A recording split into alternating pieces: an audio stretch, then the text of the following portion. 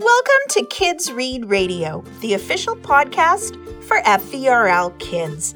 A great place to discover reading picks and more.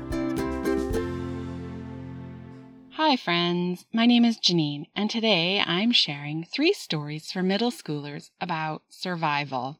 Claude, Evil Alien Warlord Cat by Johnny Marciano and Emily Chenoweth introduces us to Claude and Raj.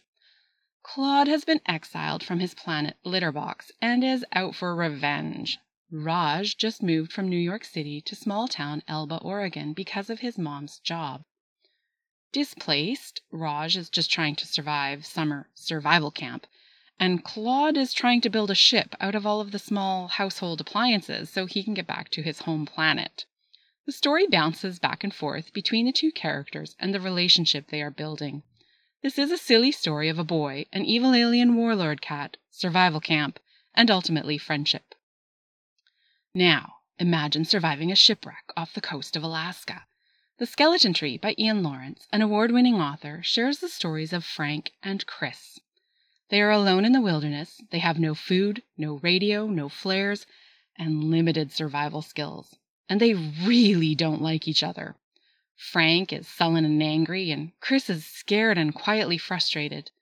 They both have ideas about how things should be, and are each trying to figure out how to survive, but they really don't want to be doing it alone.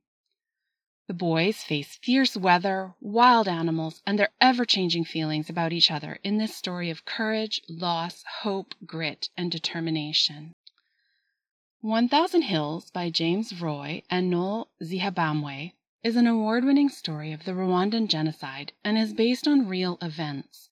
In 1994, at the age of 10, Noel Zihabamwe was a refugee from Rwanda.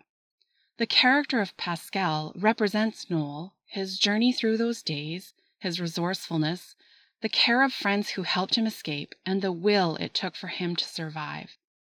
The descriptions of dusty streets, colors, sounds, and smells had me imagining myself walking and in the end running with Pascal.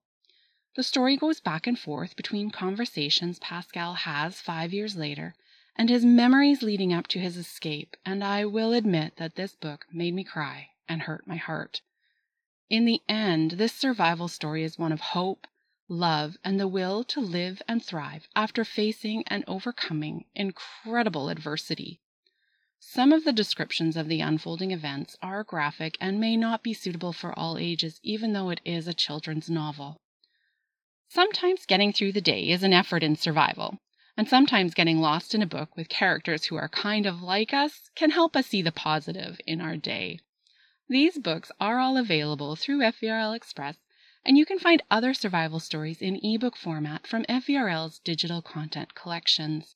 Have an adult help you with the online stuff. Happy reading, friends, and thanks so much for listening. Thanks for listening to our show. Remember, the library is always open. Check out the digital content tab on our website to access ebooks, audiobooks, online learning, streaming video, and some fun stuff for kids. Find all this and more at ferl.ca.